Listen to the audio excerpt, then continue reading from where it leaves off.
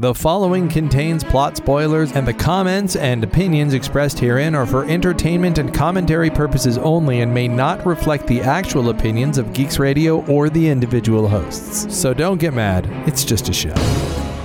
Imagine a world of superheroes, of men and women with incredible powers dedicated to truth and justice for all. If you imagine that, that is a child's fantasy and you are a fool, according to this movie that we are reviewing today. This is Totally Super. Welcome to Totally Super, where we review every superhero movie ever made. My name is Justin. And my name is Arthur. And today we are reviewing 2009's Watchmen. Now, if you think that we're reviewing the Watchmen, if you're thinking we're reviewing the Watchmen comic or the brand new Watchmen series, that's not what we're doing. Have you seen the Watchmen series? I have not yet. Okay, so I'm not going to spoil anything except for the basic premise of the series, which you could get from the trailer, which is the Watchmen series takes place in 2019, but it's the 2019 after the 1985 as presented in Watchmen. And which is a brilliant surviving concept. surviving characters are in it in much older fashion, but the show doesn't center around them. It centers around the world that they left behind, and the main character is not anyone who is seen in this. It is incredibly good and is being used as among other things, an allegory for the rise of fascism and the experience of black trauma. Which is astounding. It is on HBO. Ooh. It's worth watching. It is it's an incredible experience, and I can't give it a high enough recommendation. It is excellent. It is not this. It is much more grounded than what we're going to talk about today. But it is worth watching. So if that's what you wanted to know about, that's my spoiler-free review. Go check it out. But I was sitting in my living room the other night, and we were watching that, and I was like, we haven't done a Totally Super in like 6 weeks because we keep saying, hey, we're in the new season of Totally Super, and then we make you wait 6 weeks because we're terrible. I was because like, I know what we have to do. We have to do the Watchmen film, which is important in its own way. And very much so. And something that I have seen many times, but hadn't seen in a while. And I don't think I've really watched it since the rise of the Marvel Universe. So I was really interested in revisiting it. So I gave Arthur a buzz and I was like, hey, let's go ahead and do Watchmen. And immediately, like 10 seconds later, you were like, yes. So here we are doing 2009's Watchmen. What is even your the film aside, just talking about the comic, it is almost impossible to overstate the importance of Watchmen in the history of comics. When you ask people, what was the moment when comic books went from being considered just dime store stuff for kids and actually a vehicle for true, like when did the graphic novel originate? People will usually have two answers. They will either have I guess the other one? Returns by Frank Miller. Oh, shoot, you beat me to it. Or they will have Watchmen. Yeah, I was going to say The Dark Knight Returns has got to be the other one, right? Yeah, I was going to say that. Yeah. Yeah, absolutely. I remember, so we have said, you have had a recent birthday, and I am 3 years older than you. And so I remember these comics among my very cool middle school friends. As I was entering middle school and as I was just discovering comics, I discovered comic books it must have been 1985 is when I started reading comic books. And I started reading, I've talked about this before. I owned a couple comics before, but the first time I started collecting was with Uncanny X-Men 215. And I was aware of comics and what was going on, and I was so into it during that time. And it's worth noting, yes, I said it, take a drink if you're doing it, that The Dark Knight Returns came out as a 4-part limited series and then as a graphic novel in between February and June of 1986, followed by Watchmen, which came out as 12 issues between September of 1986 and October of 1987. So in a year, you got Dark Knight Returns and Watchmen, both from DC. DC, which was not doing well. X-Men ruled the day. Spider-Man ruled the day. DC was sort of an afterthought at the time. So for them to come out with these two seminal books is extraordinary. And I remember looking up to my friends at the time, just going, I can't believe what you're talking about. This can't be real. And I remember opening Dark Knight Returns and kind of digging it, but not understanding it, and opening Watchmen and being entirely turned off because it was like, I didn't like the art and there was just tons of words. I was like, there's no Wolverine claws in this. This is dumb. And really not reading it until after seeing the movie. Did you read this before or after seeing the movie? I read this before seeing the movie. Really? How old were you? It was 2007, 2008, so however old I was then. So like a year before. It is it is a comic that marks a major turn from the idea of, yay, superheroes and everything in primary colors and, in very simple storylines. Even X-Men at the time, which, was delving into things like, like prejudice and, and the mutant metaphor. They were tackling some heavy issues. The concept of maybe superheroes are the problem, or that kind of thinking about superheroes is the problem, that had not really been brought up before. This was really, I think, one of the first true postmodern takes on heroes in general. And it certainly is a reflection of the time. It's, the 1980s feels like so long ago at this point. But it was, the 90s were overall a pretty cheery decade, as I remember. The 80s, not so much. The 80s was when a lot of people were getting hit by the true face of rampant, no restrictions capitalism.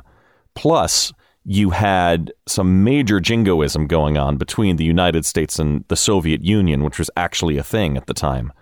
And, so it made for some pretty good fodder. Yeah, I would say that there certainly is the sense of urban decay was big. I spent my first full decade in the 80s from age 3 to age 13. And I don't remember it as being as dark as all that. It's worth noting. I gotta stop saying it. Man, to those of you out there on Facebook who called me out for saying it's worth noting, I yell at myself like at home now in front of my wife. I'll be talking to you, it's worth oh, no. So thanks for that. I remember Batman in '89 coming out and thinking that was super cool. I remember Ghostbusters. I remember today I watched a 1989 film, National Lampoon's Christmas Vacation. There was still plenty of optimism, maybe displaced optimism, maybe optimism in the face of suburban optimism while there was urban fright. But I will say, I remember... And I don't know if you're old enough to remember this. You might just be 3 years too young to remember this. I remember being afraid of the bomb. There was a real sense that this might be it, and I was deathly afraid of nuclear annihilation when I was a child, because it just felt like it could happen at any minute. And I feel like there's a reflection of this. Did you have that sense back in the 80s, or was it sort of shielded from you? Or you were all over the world at this point, right? Yeah, I was overseas during the 80s. So it was sort of, I got kind of a shadow of what people were experiencing back in America. I mean, yes, we were definitely learning about the bomb. And I was definitely watching the same movies like War Games. And anti-nuclear proliferation was like the PSA of the decade. It's so interesting because it's not, it's still an issue today. All of those missiles are still out there, but we don't talk about it with nearly the same degree that we did back then. Also, it's interesting that you noted urban decay, because that certainly is, I think you're absolutely right. That is a major part of the 80s.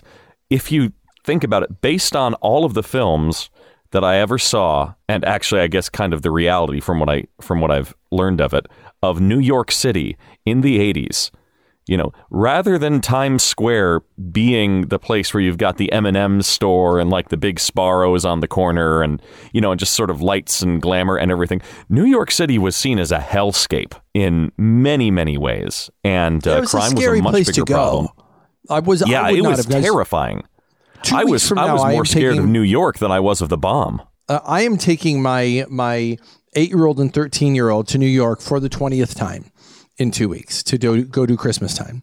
And it feels like you're safe anywhere, as long as you're within like 5 blocks of Times Square, anywhere, any time of day. It just feels like it's a safe place. And it did not feel like that back then. And I remember the one time I went feeling like this is bad. This is what the bad people. And keep in mind, I was from LA. I was from a city, but LA was so sprawling. There are areas of LA you knew not to go to South Central, right? But if you were just driving to the airport, you're just going downtown. You're used to seeing the strip clubs, but other than that, it seems like an okay place. Where in fact, it was probably not as bad in New York as we all thought it was, and LA was probably a lot worse than we thought it was at the time. Interesting. But New York, all of those, like in LA, it's all spread out. In New York, all of those cultures are right on top of each other. Yeah, the New York City as a city is not that large from north to south or east to west. It's that New York built up and down that made it so crowded. I think that it is impossible to overstate the importance of Watchmen on comic books in general, and where we are now in terms of movies and where we are now in terms of how we think about the characters. I don't think you even have Avengers without Watchmen. I don't think that you have Tony Stark without Watchmen, because Tony Stark is, if nothing else, a meta superhero. The MCU version. I don't think you have that. I don't think you have the darkness which can pervade X-Men at times. I don't think you have the idea of Watchmen is almost the Pulp Fiction of superhero comic books, not because of the darkness and the satire that it brings, but also because it just kind of shows superheroes at home, and they're not like, haha, we're playing baseball games at the Mutant Mansion. Like, I think that it is the idea that real people are in these costumes. Yes. To a depth that was not being explored. I think the X-Men and Spider-Man were doing it a little bit, but I think that really the deconstruction of the superhero and the eventual reconstruction of the superhero, it's worth doing it again. It's at the same time you're looking at key things like Crisis on Infinite Earths are happening, which then is causing the reboots of things like Superman. Dark Knight Returns is happening. You're having the Man of Steel comics by John Byrne that are coming out at the same time, which are leading you into a depowered Superman, where Superman can't just do anything. He's not a god anymore. He's just a really, really powerful guy. And you're spending more time with these people at home than you are actually out in the super battlefield. And I think that all of that is predicated on Watchmen raising the bar.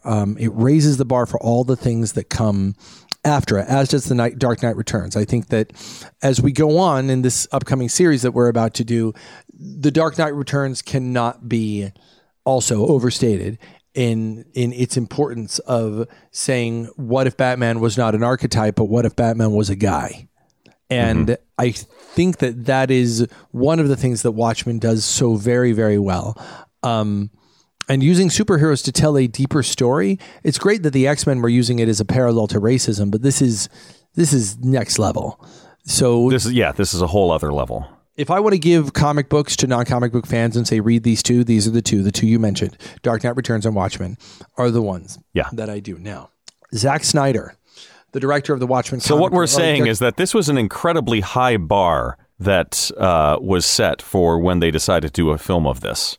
Like, I remember when the trailer came out, and I'm trying to remember, I may have been with you when the trailer came out. I kind of remember seeing it before Freddy versus Jason. It's right around that time, which doesn't make any sense because that would have been 16 years ago. So I'm talking out of my butt. But I do remember seeing the trailer for Watchmen. Having never read Watchmen, I knew the impact of Watchmen, and I knew the smiley face. Certainly, I was like, they're doing that. And the big question was, how can they possibly do that? It seems unfilmable. And certainly Alan Moore felt that it was unfilmable and that it shouldn't be made into a movie. He also feels that way about the current series. To use Zack Snyder, who burst on the scene with the highly underrated remake of Dawn of the Dead. Have you seen the remake of Dawn of the Dead? Yes, that's the one in the mall. Yeah, but the modern version of it? Yeah, that was good. It's a really good film, and I was not a zombie fan at the time that came out. That was sort of my intro to the zombie genre, of which then I added to. Snyder had also done 300 by this point, hadn't he? Yes, he did that, and he did 300, and I think that that propelled him into the limelight in terms of his ability to modernize and to create, interesting things without a lot to work with. 300 is what burst him onto the scene. 300 was like nothing we had seen at the time. And it seems so cliche now, but of course, anything that was cliche had a first time around. And that was the trope creator. 300 was so faithful to the book that it was based on, the comic book it was based on, while also creating iconic moment after iconic moment after iconic moment on screen. It was groundbreaking, but also there are people who tired of it, and it became a bit of a joke as well. People have, come back to 300 and felt very much like 300 is overblown. It's kind of a one-trick pony in terms of what it's doing. It does something great visually, and then it kind of does it over and over and over again. I have watched 300 in the last 5 years, and I will tell you, it is not nearly as compelling as it was the first time I saw it. 300 has not aged as I thought that it would, mostly because it's, to quote Ian Malcolm from Jurassic Park, it was so obsessed with whether or not it could do something, it didn't stop to think if it should. It broke ground on what could be done, and unfortunately the fallout from that is that everyone tried to do that, and then it turned out that maybe you have the anti all of this. You have the anti Zack Snyder when Jon Favreau turns around with Tony Stark and shows up and is just like, yeah, we're having fun. Shouldn't this be like, we're in a costume. Shouldn't we be having a good time? And suddenly that is where we are. I remember seeing this in the theater with my Trek Off co-host, Alexia, whose very first comment. Oh, so before we go any further with this, so we've always said that Totally Super reflects the rating of the film that is based on. So this podcast is going to have curse words on it. You just can't get around some of the things that happened. This is a rated R podcast because it's a rated R movie. You shouldn't really be listening to this podcast or watching the movie. We're not going to go crazy, but it is what it is. Alexia said, as soon as the lights came, it goes, "It's about time we saw some dick." Her very first words. And I'll never forget. I was like, "What do you mean?" She's like, that was the major question. That was the only question that anybody had before the film. They were saying, okay, are they going to show the blue penis? That was the only question. She goes, all I see when I go to films, I see ass, tits, and pussy. It's all I see all the time when I go into film. Every film I go and see, that's what's up on the screen. It's about time I had something to look at. And I just laughed so hard because one, it's so very her. And two, they don't shy away from it in this at all. That penis has a lot of screen time, screen time. Which I think is, and you'll hear me say this again throughout this podcast. Overall, I was very impressed with how this movie reflected the essence of the comic. And yes, I can't tell you exactly why, but I just have this gut feeling that had they shied away from the big blue penis, they would have been doing a disservice and a disrespect to the source material, which also was very upfront about its full frontal. Well, and here's the thing, and we'll talk about it as we get into the film, but the movie, you're right, it absolutely gives you the essence, the visual essence of the comic. The question I'm going to walk away from is does it deliver the actual essence of the comic? And the viewing I have right now is very different than the viewing I had. This was my favorite superhero movie for a little bit, for a couple of years, especially the director's cut. I really was into it. It was a good It was a good 2 hours and 50 minutes long. It really got into it. I enjoyed all the characters. I cared about the comedian. The Vietnam stuff was hard to watch, but also just really dark and intense. The little vignettes you have about everybody's except Ozymandias's backstory was really cool. I really felt that visually it felt like a comic book. But I didn't read the comic book till after I saw the movie. And when I read the comic book, I was like, gosh, this comic book has a lot of words in it. And all the big splash pages are what the movie shows, but I'm not getting the same sense watching the movie that I am watching the comic. And then I kind of put it away because, frankly, there's more superhero stuff than anything out there right now. And there's superhero stuff I still haven't been able to watch. The Umbrella Academy, I haven't been able to watch. It's like the X-Men on Netflix. I haven't been able to watch it because there's just not time. They're doing a Crisis on Infinite Earths right now in the CW that I'm excited about. So there are many ways in which I think this film did do an accurate reflection of the spirit of the comics, with a few key areas in which I think they missed the mark that we'll talk about. And the question is, did they need to miss the mark? Because if they had hit the mark, does it make a good movie? Because a good comic does not necessarily make a good movie. I will say this. In the ultimate defense of a film that I am going to damn a little bit while I'm here, I would not have read the comic if not for the film. And when I read the comic, it's much like Lord of the Rings. I used to have a really hard time getting through Lord of the Rings because you had Aragorn and Legolas and Aragorn of Arathorn, and you had, Theoden and Theodred and Éowyn and Éomer, and you know what I mean? I was like, I can't keep it straight. It fried my brain. It was boring after a little while. But after the first Lord of the Rings movie, and especially after the second, I can read Lord of the Rings really easily now. Yeah. Because it's because you have a streamlined framework that the movie provided you with. Yeah, I have faces and voices that I immediately associate. And the same is true for Watchmen. The movie has made Watchmen a more understandable and more emotional read for me than it was before. So whatever else Watchmen did, I think that it does glorify the source material. And I think that Zack Snyder, for good or ill, he respects the source material. And that respect has made me more appreciative of the source material. So I think that Watchmen, as a companion piece to the comic of the same name, is absolutely a worthwhile thing to exist, and is especially for the uninitiated into Watchmen, or maybe people who aren't that into comic book movies but are into a weird, intense sci-fi drama. I think that it might be able to attract people who are not into the capes and cowls. The question is, would it? Yeah. And that's something we'll talk about too. But if you can, please provide us with the plot for Watchmen. All right. The plot of Watchmen. First, to set the stage, imagine that there have been superheroes for the past few decades, much like in the Marvel or DC world. Now imagine what the U.S. government would do during World War II and Vietnam if it actually had superheroes actually working for it. Okay, cool. You've pretty much got the historical backstory. That's all I'm going to touch on. Now, it's 1985, during the height of the nuclear scare and the Cold War, and heroes have essentially been outlawed by the government.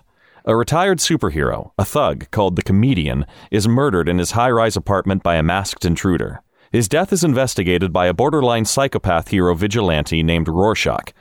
Imagine the unholy love child of Dick Tracy and the Punisher, and you've got the gist. Rorschach believes that someone might be targeting superheroes, and he goes to warn his pal Daniel, who used to be the hero called Night Owl. Think Batman, but way nicer of a guy.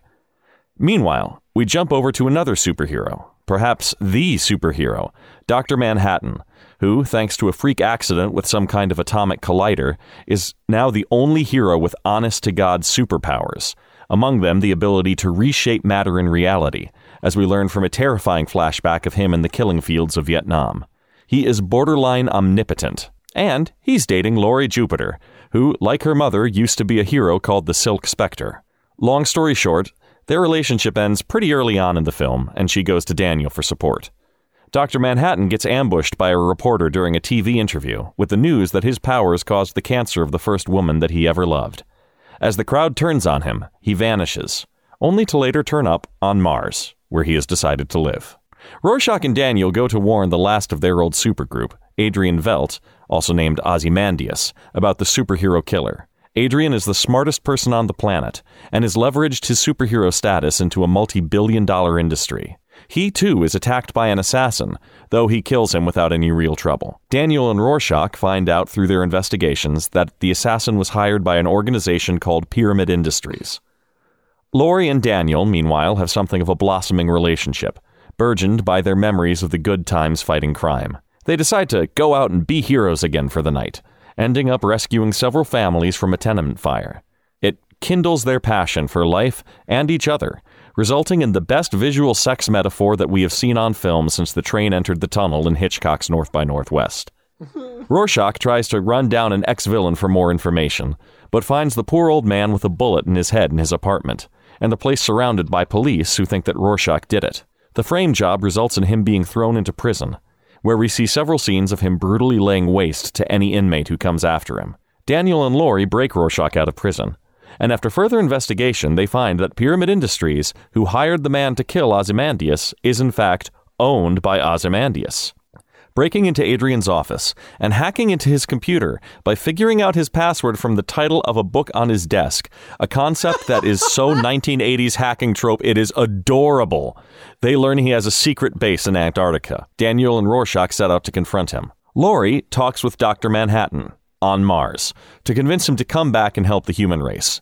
I'm not going to go into it too much here. It involves something about her discovering she's the comedian's daughter, human life being a miracle.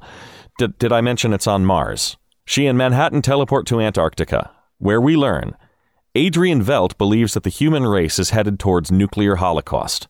The only way to stop the world's governments from nuking the planet is to unite them against a common threat. So Adrian has somehow figured out how to mimic Dr. Manhattan's power signature, and with it, he intends to nuke some dozen cities around the globe. The world will believe Dr. Manhattan is attacking them and will therefore unite. Peace achieved at great cost.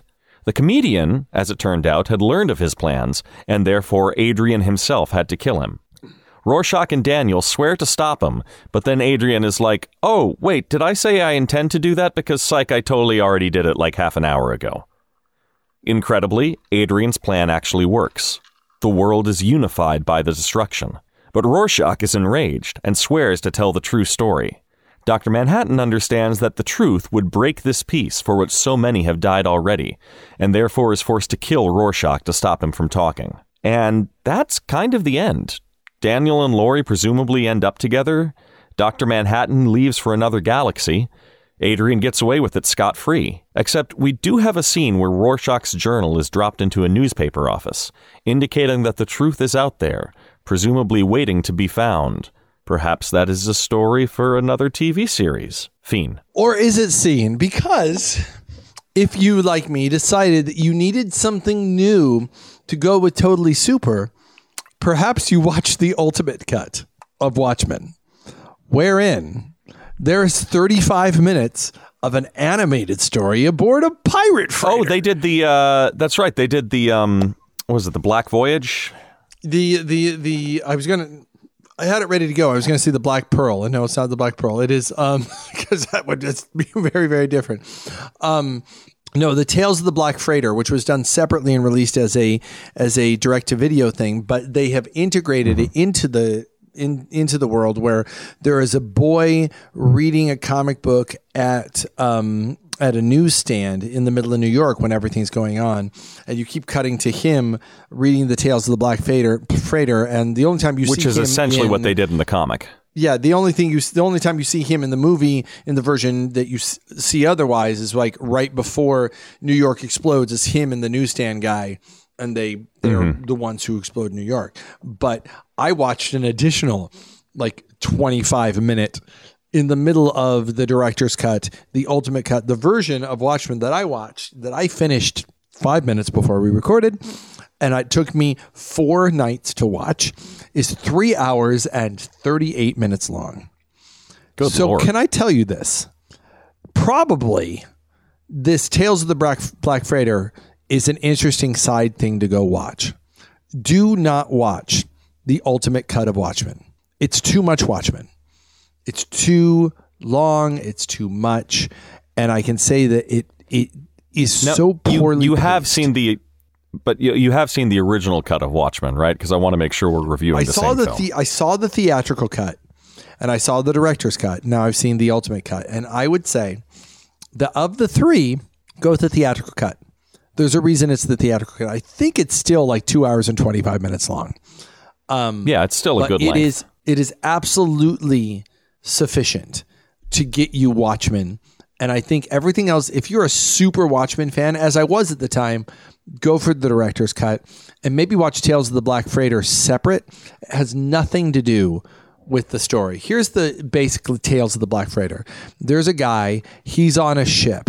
The ship crashes, and because the ship crashes, he's stuck in with the bodies of the people he's with. It drives him crazy, and he escapes with the body and then the dismembered head of one of the people that he's out with. He fights a shark. He gets back to shore. He has visions of his wife and daughter being carried away by evil pirates and being impaled, their heads being impaled. So he goes back to shore to get revenge. The city is quiet. He goes into the city. He murders a couple of people into the city and goes into his old home and finds that people have moved into his home. And so he hides in the corner and attacks them, only to find out that it is actually his wife and daughter who are still in the home and who've been waiting for him. And he murders his wife. And realizing he's murdered his wife, he joins a pirate ship of the damned. And it's just too much in the middle of Watchmen. Well, the thing is, it was sprinkled throughout I think there was a section of that story that was at the end of every Watchmen comic when it came out. And even then, it is hard to figure out how the two are related. They are certainly related more symbolically than plot-wise.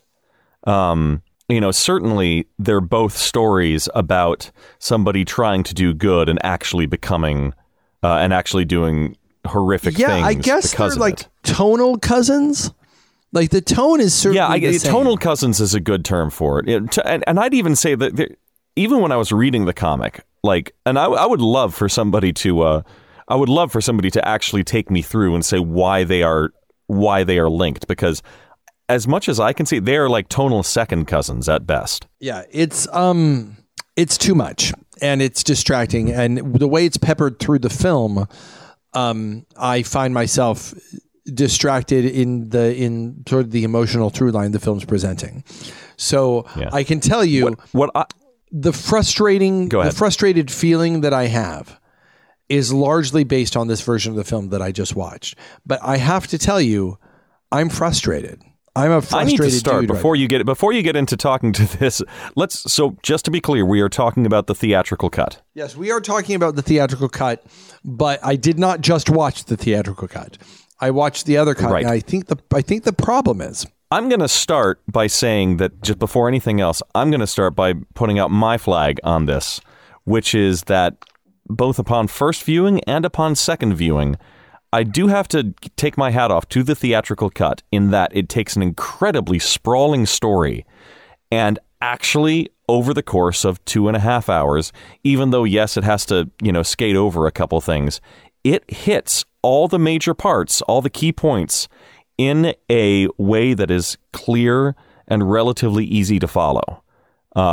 This theatrical cut tells a story from start to finish that you are able to follow. And to do that with Watchmen, that on its own is an achievement. And I'll take it a step further. Before I read the comic, before I saw the multiple cuts, before I saw the frustrating cut I just watched, I loved Watchmen. And not loved Watchmen. But this is a pre-Avengers love of Watchmen. I feel like, and more it's pre-Avengers in that Avengers did something that I never thought that, especially specifically Endgame, made me do something I never thought that a superhero film could do, which is it made me weep. It made me cry. It reached into my soul and squeezed my heart, which is something I never imagined when I first saw Iron Man, which is coming around right around the time as Watchmen. I never imagined that Iron Man would eventually squeeze my heart and make me cry. The fact that Watchmen made me feel and think the way that it did at the time it came out is a masterpiece and is remarkable. And I have to give it to it for being able to, at the time, all we really had is like Spider-Man 2 and X-Men, which were really good, but they didn't get you the way that, Marvel has figured out how to get you. But Watchmen got me. Watchmen really affected me when I watched it, and I showed it off. I was a Watchmen evangelist. You've known me long enough, right? What were the areas what were the key areas that affected you? Oh gosh. I felt that there was real poetry to Dr. Manhattan's story. I thought that Rorschach was so well conceived. You say Punisher, and I say he's what he's what Batman really is. I think that Batman is, Night Owl is the image of Batman, but the personality of Batman, how grossly psychotic you have to be Batman, is Rorschach. That's a good point. I felt that it was... These were adults doing adult things, and the music was incredible. The opening sequence of the alternate history to The Times They Are Changing by Bob Dylan is I think it's Bob Dylan, right? I think it is. Yeah. It's remarkable. It was the first time I had ever heard Leonard Cohen's Hallelujah. I'd never heard that song before the sex scene in the sky. I think and I think with the music, just real quick, the music was incredible. And actually, a lot of that credit, I think, still needs to go back to Alan Moore, because he would start every chapter of Watchmen with lyrics from a specific song. And I think they pretty much used they used a lot of those song choices while doing the film. All along the Watchtower, talking about the two riders approaching as Daniel and Rorschach are flying towards Antarctica. When I was watching the movie, I agreed with you. I was like, wow, this music is all perfect for what we are seeing. And then going back and looking at the Watchmen comic, I was like, oh, that's because that's what was in Alan Moore's head when he was writing it. Yeah, it's the music's phenomenal. The imagery is like nothing I had seen in a comic book film before. I have to say that now it is something that I have seen in a number of comic book films by Zack Snyder, which we're going to talk about in our next 3 podcasts, because it's when somebody does something remarkable. I think of, you introduced me to the band Evanescence. When Daredevil first came out, you were pretty high into Evanescence at the time. I remember you actually using an Evanescence song in the Romeo and Juliet that we did together. Their first album was incredible. It was groundbreaking. It was like nothing anyone had heard before.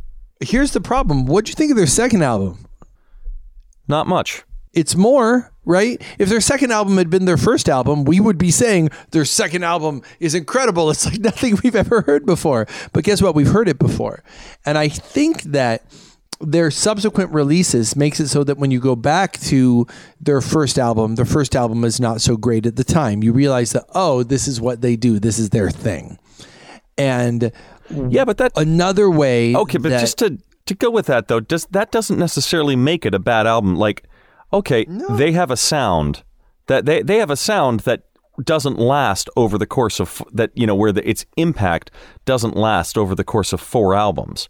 But that first album, and to this day, I hear Bring Me to Life, and it was so overplayed that it does not in any way hit me at the same emotional level. That being said, for the first few weeks after that album came out, that music elevated me to a level of passion that very few pop music or popular music albums have done before. So even though that didn't necessarily... I have a theory about comedy that I've talked about the rise and fall of comedians. And when comedians get you, they get you by giving you something you've never seen before. When Jim Carrey first came out, when I first saw the opening to Ace Ventura: Pet Detective, and I didn't really know Jim Carrey, I laughed so hard. Arthur, I laughed so hard when he's like bouncing around with that UPS box and just slamming into stuff. Everything he did, every face he made, I was like, oh my gosh, I can't believe this. This is unbelievable. It's so funny. And then by the 6th movie he did where he's doing it, it didn't make me laugh so much anymore. And I thought, oh, Jim Carrey's really lost it, but I don't think he did. The same thing was true of Will Ferrell. When Will Ferrell first started doing that sort of awkward, going too far Will Ferrell thing he did, I was like, oh my gosh, this is so funny. Same thing with Ben Stiller with the uncomfortable comedy he would do. Eventually it wore off. And I think the problem is that the essence of comedy is surprise. And once it no longer surprises you, it stops being funny. I think the problem is with the way that Snyder, by not being able to deviate from his style in this film, it feels like he's made so many films that are the same that it blends together into sort of one long hodgepodge of, I can't be impressed. So essentially if I'm understanding you correctly, what you were saying is you are not just judging Ace Ventura by Ace Ventura. You are also judging the quality of Ace Ventura based on Ace Ventura 2.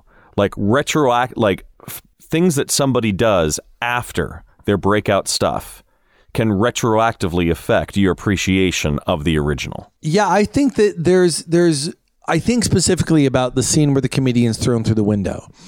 At the time, I was blown away. And keep in mind, the scene's not that different looking from the beginning of The Matrix Reloaded, right? It's a scene with somebody being thrown out a window. But I was so impressed, not knowing the visuals in the comic. Keep in mind, I didn't know the reference they were doing. And I'm even more impressed when I think of the reference they're doing. And I go, oh my gosh, they just recreated it. They gave me, if I had been a fan of the comic, I would be seeing the thing that I always saw on the page brought to life in front of me. Holy shit. That would be amazing. And it was amazing anyway. But now that I've seen Batman v Superman, and I go, okay, well, it's sort of the same thing. I watch Watchmen, and this time around, so interesting to me. How I gotta say, the concept of this movie was amazing when I saw it. I loved it, but now there are other movies, like the concept of seeing essentially subpar sequels. And then going back and saying, well, that means that the first one wasn't as good. Maybe they were amazing. Maybe they were just as good. But we don't have the appreciation for them because we are not impressed by the things that they're doing anymore. It's like when you get obsessed with a new food, you try new food for the first time. So I'll give it a better example. When I took economics in college, they talked about something called utility. And utility is essentially what you get out of something that you are paying for. And they talk about a Big Mac. We talked about a Big Mac. And one of the things they talked about is that your first bite of a Big Mac, if you've never had a Big Mac, or if you love a Big Mac and haven't had a Big Mac in a very long time, that first bite of a Big Mac is astoundingly awesome. Or that first bite of a sip of a peppermint mocha at Christmas time, or that first bite is incredible. And your second bite is only ever going to be 50 to 75% of the quality of the first bite. So by the time you finish a Big Mac, you're just finishing your Big Mac. It's never going to be as good as the first bite that you get. So I think so it sounds like what you're saying, and correct me if I'm wrong here, is like my approach on this. Because first off, I agree with you about everything that you're describing, the Ace Ventura, the Ace Ventura effect is a really good way of calling it. I agree with that theory of comedy. I guess it's, for me, I'm coming at this from look, I know what Zack Snyder did after Watchmen. I have opinions about what Zack Snyder did after Watchmen, but that's not applicable to the reviewing of Watchmen. Whereas what you are saying, and again, I'm not even saying it's wrong, it's just interesting to me. What you are saying is that you cannot review Watchmen separate from the consideration of the entirety of Snyder's body of work, because it actively, because his later body of work directly affects your appreciation of his earlier films. I didn't do it on purpose. It didn't walk into this wanting to do that. And maybe I watched the wrong cut for this, because I think that the fact that you break up the pacing from what you're saying, that sounds like a very possible culprit. Well, here's the other thing, though, right? And I didn't intend to feel the way I felt, but this is I'm able to sort of parse out. I edit movies, right? I've edited features. I'm editing my fourth feature, my seventh movie that I've edited, and I can tell what a good edit that first was compared to everything that came after. But can I say this, having seen all of the rest of Zack Snyder's work, and even going backward to 300, this time with me not being emotionally invested in Watchmen because of the extra stuff, the Black Freighter stuff that was added in, I will say this. It felt like a lot of posing. I felt like there was a lot of someone jumps in and poses to take to create the frame, and then does another thing, then poses. I felt like Silk Spectre jumps in and poses.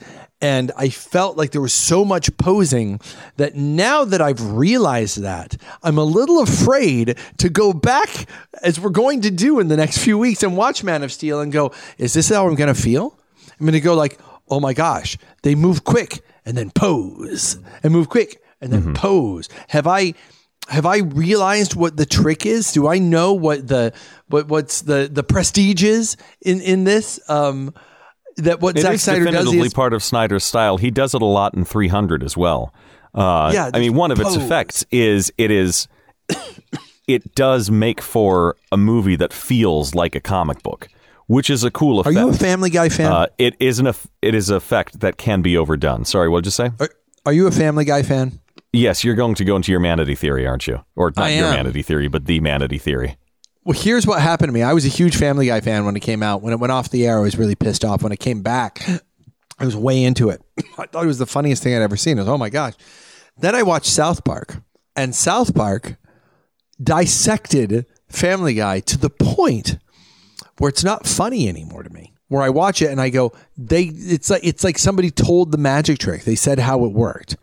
And I wonder if I just figured out what Zack Snyder's magic trick is. And now that I know it, it's not entertaining to me anymore. I think that's dissecting the magic trick.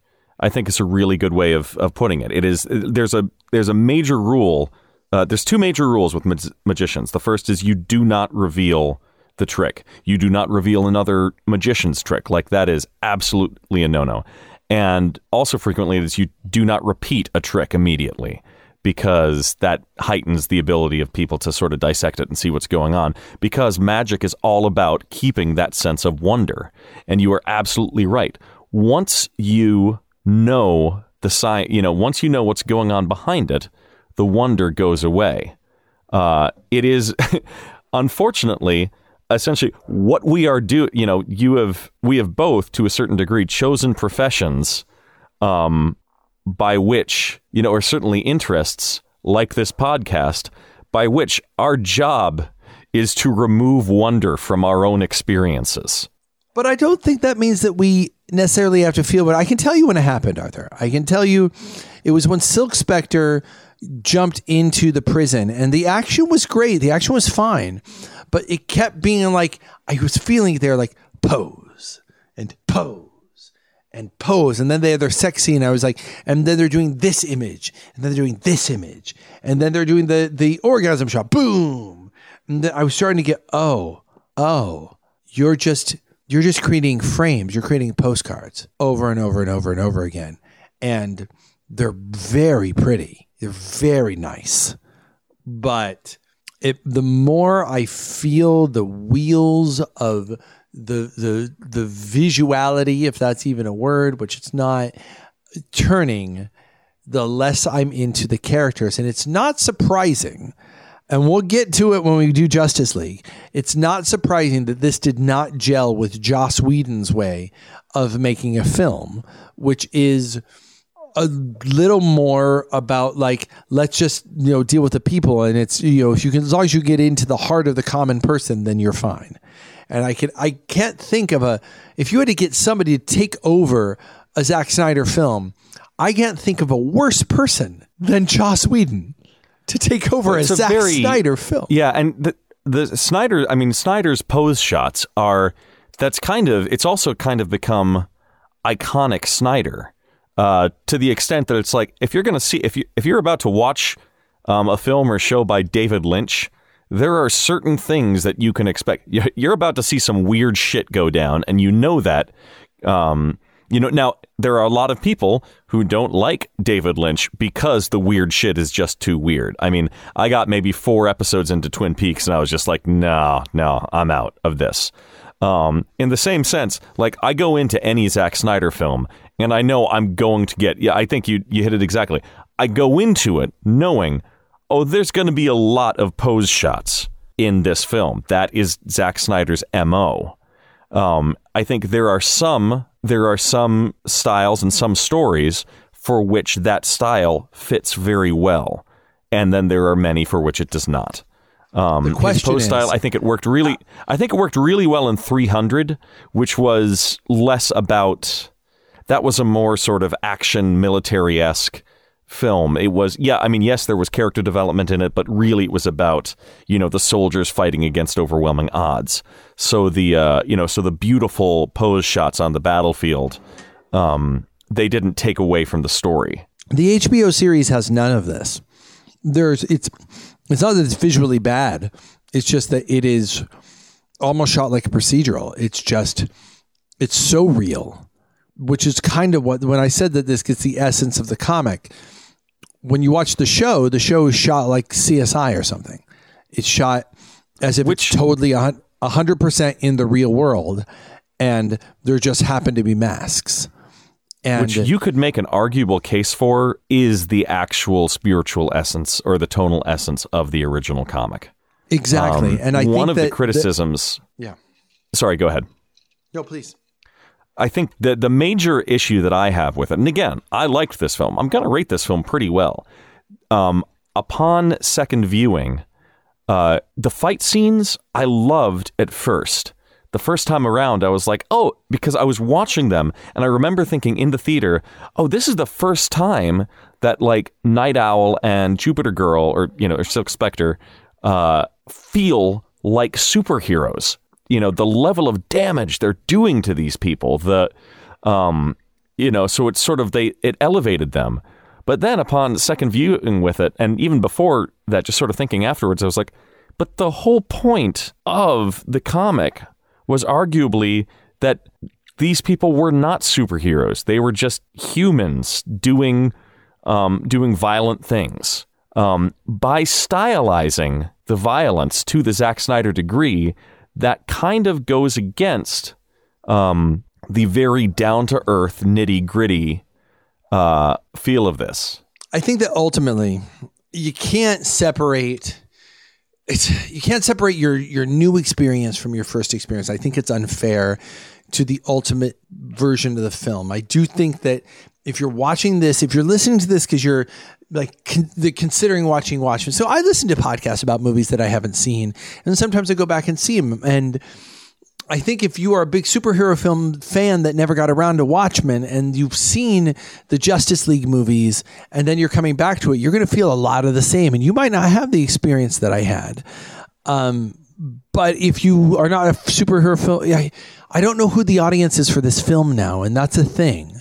Is that like, who's listening to this podcast? Who's listening to the Totally Super podcast who has not seen Justice League? It seems unlikely that that person will exist. And I feel like Watchmen has to be placed next to the other Snyder films. And I think it's not going to have the impact it did. So I think the best I can do as a reviewer right now is to say, when I first saw it, I had not seen anything like it. And it affected me just how cool it was. And the stylized part of it, well, that's necessary. I paid some money to see a superhero film, and they managed to deliver on the superhero film enough which is really only like, in a 2 hour and 20-minute film, it's really only like 20 minutes of the movie. They managed to deliver on that enough that I'm satisfied that I've gotten my money's worth out of it. And yet I'm getting everything else, like you said. They've taken Watchmen down. And when you say it makes sense, I don't think that's terribly fair. I don't think people understand what you mean by that, because say it made sense means that you're saying there is a logical, no, it's like it makes emotional sense the first time you see it. And especially if you haven't seen the others. And I think you get the same feeling you would have gotten reading the comic and feel satisfied on a superhero standpoint too. I just don't know. So I was just listening this week to a podcast about the original King Kong, the 1933 King Kong. And the reviewers there were having a really hard time reviewing the film without separating themselves with the fact that the special effects don't really work anymore. And this film, it's not that they don't work visually anymore, but I don't think they have the wow that they once had anymore, because we know the effect now. We've seen it 100 times. And I think those moments, believe it or not, the moments that sold the film and gave me my money's worth, I think those are the moments now which are dated and don't work anymore. And I think where the film works is sitting at a diner or having a conversation with an old friend. Or the story of the story parts, I feel still work very, very well and are emotional. But I feel like the high-minded visual stuff is the stuff that's aged the most poorly, in my opinion. I would agree with that. Let me ask, speaking of the story stuff, because, and part of this is, we can't talk about the movie without talking about the actual story behind the movie and also the comic. Especially when the comic came out, the ending of, not only, yes, we'd had who we thought was a good guy was in fact a bad guy all along. Yes, that's fine. We've had that.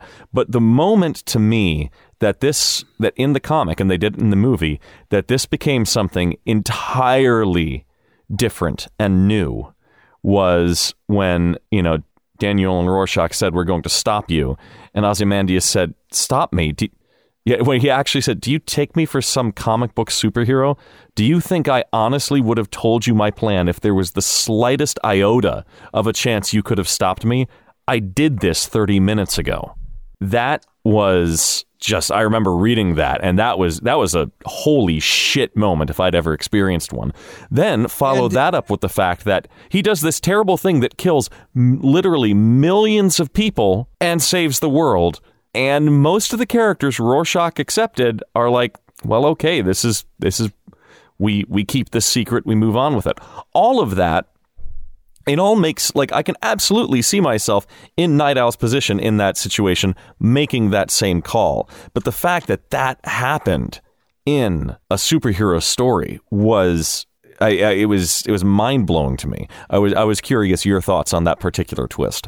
No, I think that's such a great moment. We joked about how the password was Ramses too, but if you think back, no, he wanted them there. He brought them there. He expected them there. The password was Ramses too. Oh, that's a good take. That's a good take.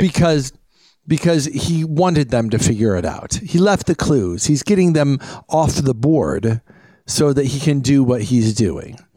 Because if they had not been with him, then there was a danger that they would have done something to stop it, and they didn't. So the twist, and can I say this? For all the faults that the film has visually and everything that comes out when you watch it over and over again, I have to give the film credit for changing the end of the comic. Where in the end of the comic, there's a giant squid. That was going to be my next question, and I agree with you. This is better. They actually improved on the comic. The idea that you take a main character, you frame him up for it, and then have him go, yeah, that makes sense. Yeah, that works for me. Is so much better than the random squid that shows up. You're more emotionally connected to what happens, and I think that just for those who haven't read the comic, essentially what it is he still kills millions of people, but essentially he has people create essentially a facsimile of some weird alien type creature, and then drops it dead in the middle of New York. But as it's dropped, it lets out this psionic blast that essentially kills millions of people. So it makes the world think, oh my God, aliens are real and they're attacking us. It's the version of the Vulcans showing up in Star Trek First Contact, except it's the darker version of the same thing. If there are aliens out there, then the humanity is no longer a bunch of nation states. It's a big combined world, and we have a singular world because of that is the idea. I love that doesn't work out, and that the Watchmen TV series that you get is a reflection of what would happen next, because of course it's what would happen next, and it's where we are now in our history. I think it's really interesting to look at. But in terms of creating a single film experience, I think that a giant alien squid showing up at the end is just so far out of left field. I would have disconnected. It would have been as you said, it's like every film can have one gimme. That would have been the gimme too far. I think I'd be using that word that you always call me on, unforgivable. In comics, maybe it works, but I think that I would go, until this point they had me. The giant squid shows up, and, it's a movie, so you're going to have to show the moment, right? You're going to have to show the squid coming down, and a big giant squid. It's like a Godzilla movie. And I think the idea that, no, there are giant craters and everybody blames Dr. Manhattan. Oh my gosh, that makes sense. No, squid totally works in the comic, would not work in the film. Yeah, I think that change is something that I absolutely support, is a really, really good choice. So yeah, I think I think the ending is really good. I think the twist at the end, the fact that he says is something that happened 30 minutes ago. Let's go down. It's amazing. We've gone an hour into the podcast. We haven't done anything that we normally do. So let's give a little lip service to the structure of the Totally Super podcast. This movie came out February 23rd, 2009. Where it was premiered. It came out in the United States full on March 6, 2009. It has a running time theatrically of 163 minutes. It has a budget of 130 to 138 million, right around there, with a box office of $185.3 million. That's not a hit. Keep in mind that with 130, it needs to reach 260 in order to break even. But on video, it does pretty well on video. They actually have numbers for it, and it says that the first week of DVD sales brought in another 24 million in money and brought 46 million in total in revenue to combine with that original 185. So it's topping out at right around 220, and then over the years it's become a break-even piece. So while it was originally considered a failure, it is a break-even piece, and that is why we're getting a Watchmen TV series, because it sort of entered the zeitgeist. In terms of the characters, we always like to go through and talk real quick. Malin Ackerman as Silk Spectre 2, I think she's fine. I think that she is clearly the least experienced on the film. I don't think that she is. I think the character is interesting. I think she's the least interesting character and least interesting actor in the film. Your thoughts? I would agree with that.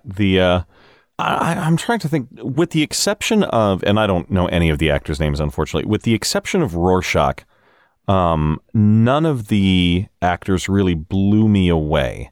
I did like Patrick Wilson as Night Owl. I thought he would.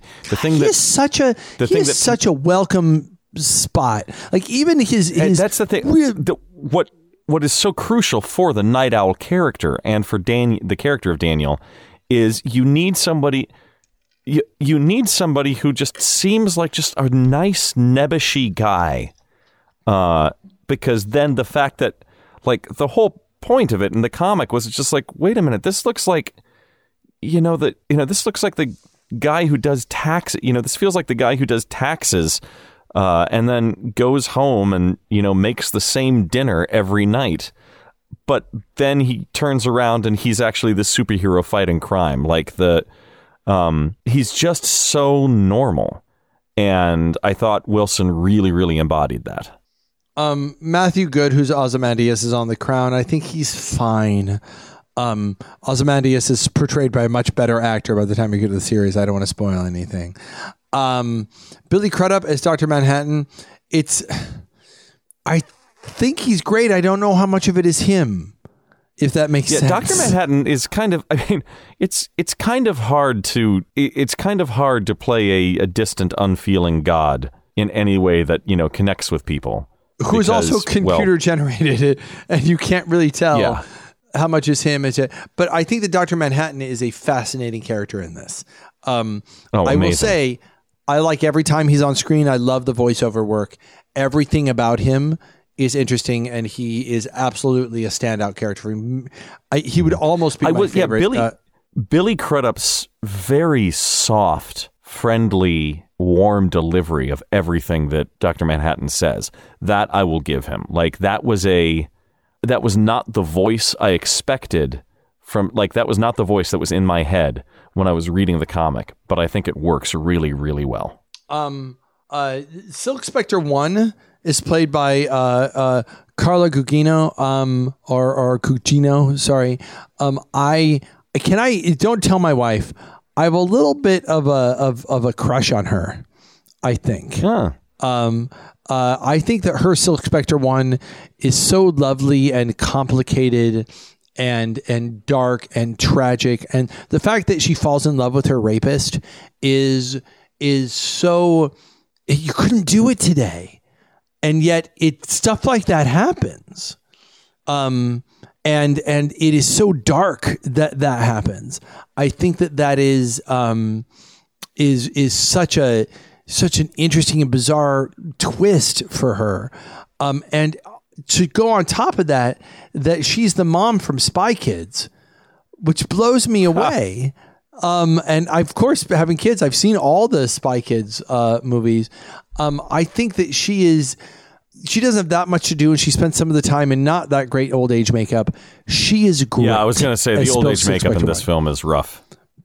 But she's spectacular in this film. She does an amazing job, and I not only have a lady crush on her, but also an actor crush on her. She is delivering on everything. The jaded, semi high functioning alcoholic mom who's been through some shit is, I believe her in it, even under the bad makeup. Is great. And it's also great to see, as a side note, it's great to see Matt Frewer in anything. Cast him in everything. I love him as MODOK in this film. Of course, he's Max Headroom. Oh yeah, is what he'll always be remembered as Max Headroom. I met the dude, and he's a cool guy. He's a really neat dude, and so I always like to give props to him.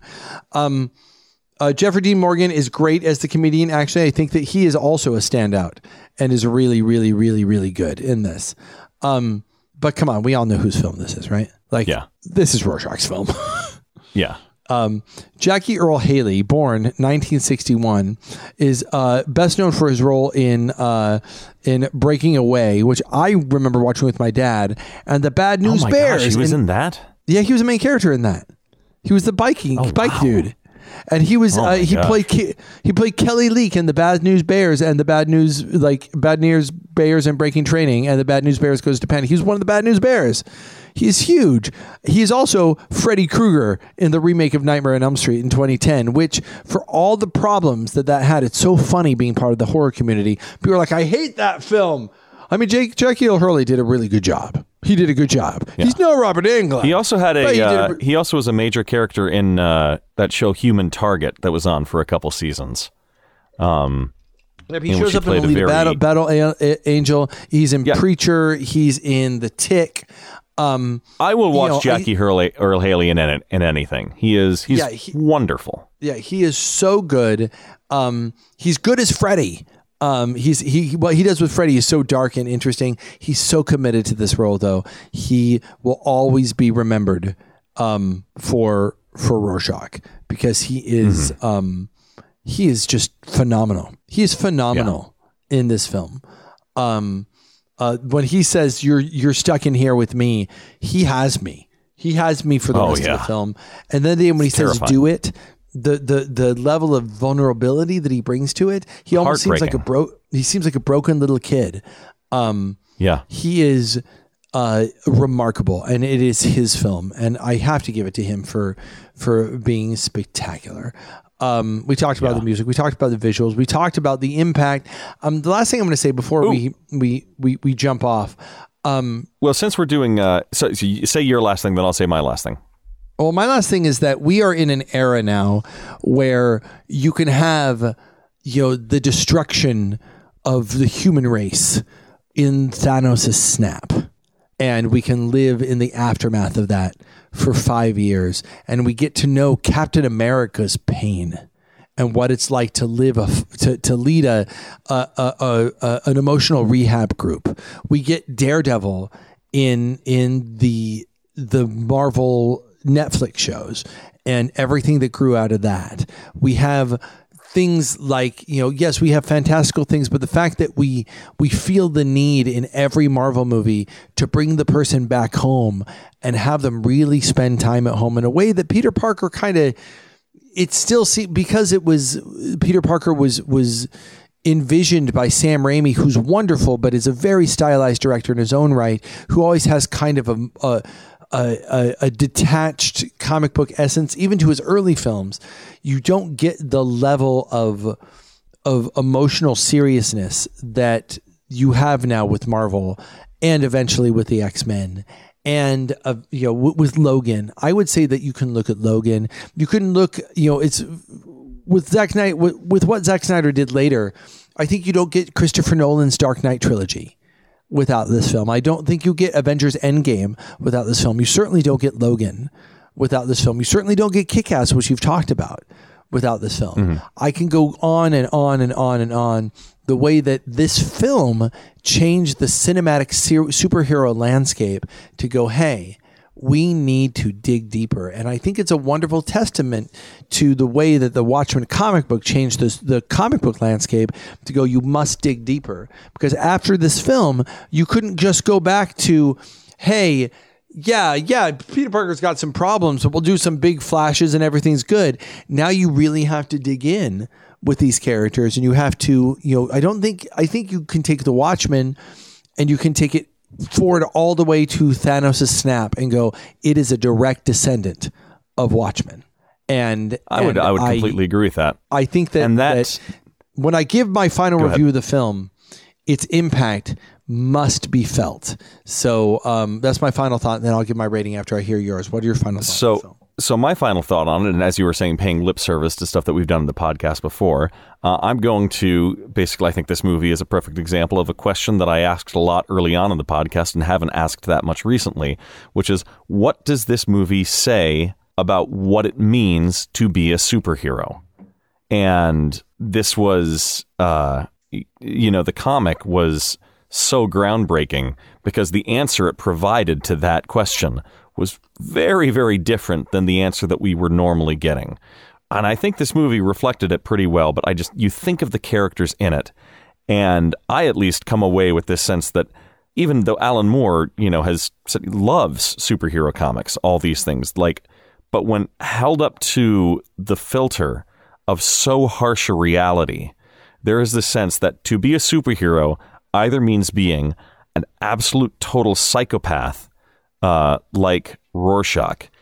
It means if you have phenomenal superpowers, then that actually makes you so distant from the human condition and from humanity that you are no longer able to really relate to it, like Dr. Manhattan. It means that you potentially get the idea, that you get so used to the idea that you are the savior that turns you into a megalomaniac who can end up doing tremendous damage like it did with Ozymandias. Or at the very least, you look at, say, the Silk Spectre, and there is and overall, what it is saying is anybody who becomes a hero, you don't get out of it without losing some of your sanity. You don't become a superhero without in some way getting broken along the way. So with those thoughts, I have to ask you, sir, on a scale of 1 to 5 smiley face pins, how would you rate Watchmen? I would give this a 4.25. This is I even upon second viewing, I was like, this hangs together. This is an enjoyable watch. It is both as a movie, I think it does honor to its source material. It is still an enjoyable film. So for that alone, I think it was a rock solid 4.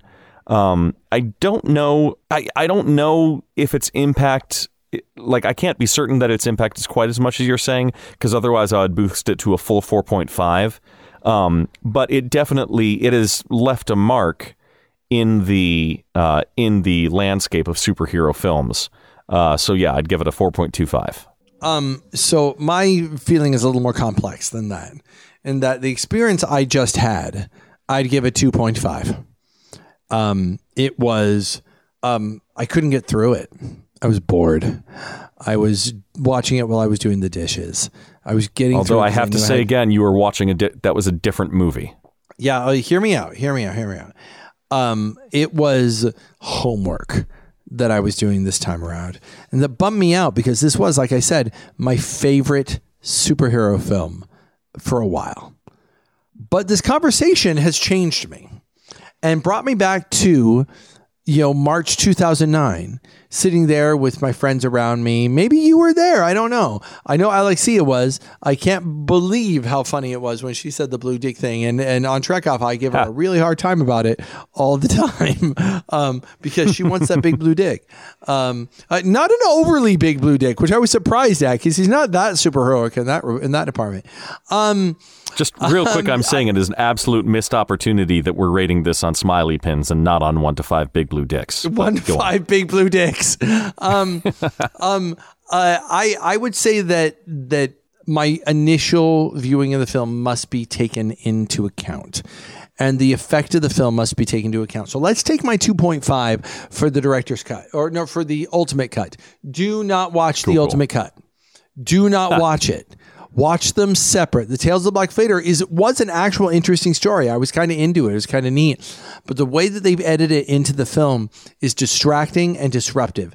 Don't watch it in that way. Watch Watchmen and then watch Tales of the Black Fader, and I think you'll have a better time. The director's cut does give you some more stuff, like 20 minutes more stuff.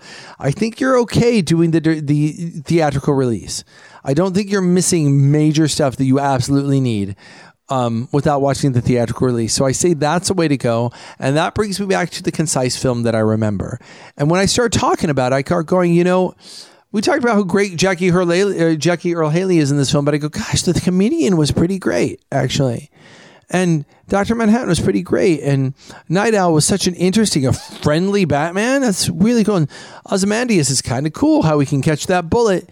And what they have to say about the Vietnam War is cool. And the alternate history and the use of music and the use of visuals.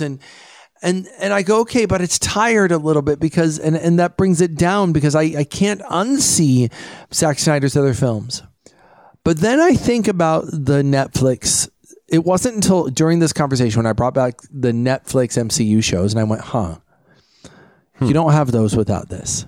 You certainly don't have The Boys, which because it's a TV show, we're not reviewing The Boys. But holy shit, guys, true. Watch The Boys on Amazon Prime. It's astoundingly good. And Daredevil's astoundingly good. And Logan's astoundingly good. And Endgame is astoundingly good. And you go, all of this is the child of a film that dared to go, hey, can we just watch superheroes be people and see how fucked up that is? And when I do that, and I consider the impact of the film, my 2.5 jumps right up to a 4. I'm going to give it a 4.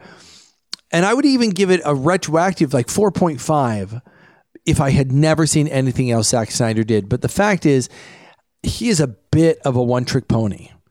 And he retroactively damages this film by doing the same things, making some of the same music choices, making some of the same visual choices over and over and over again. It makes this film less special. It's like a guy who had found the love of his life, and when it didn't work out, he got another girl that looked just like her, and when that didn't work out, got another girl that looked just like her.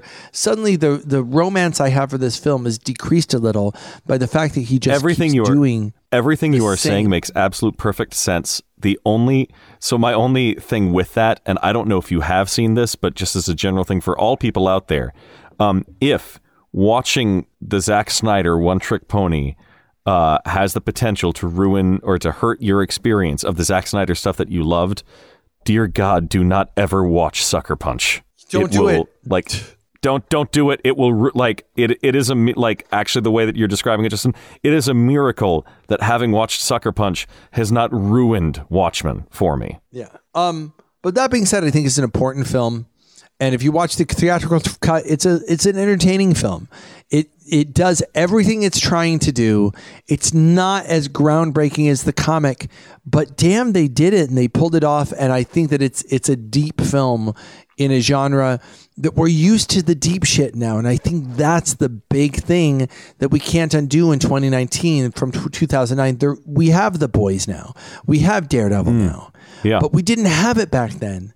And when I saw this for the first time, I was like, oh, this is a thing. We can do this now.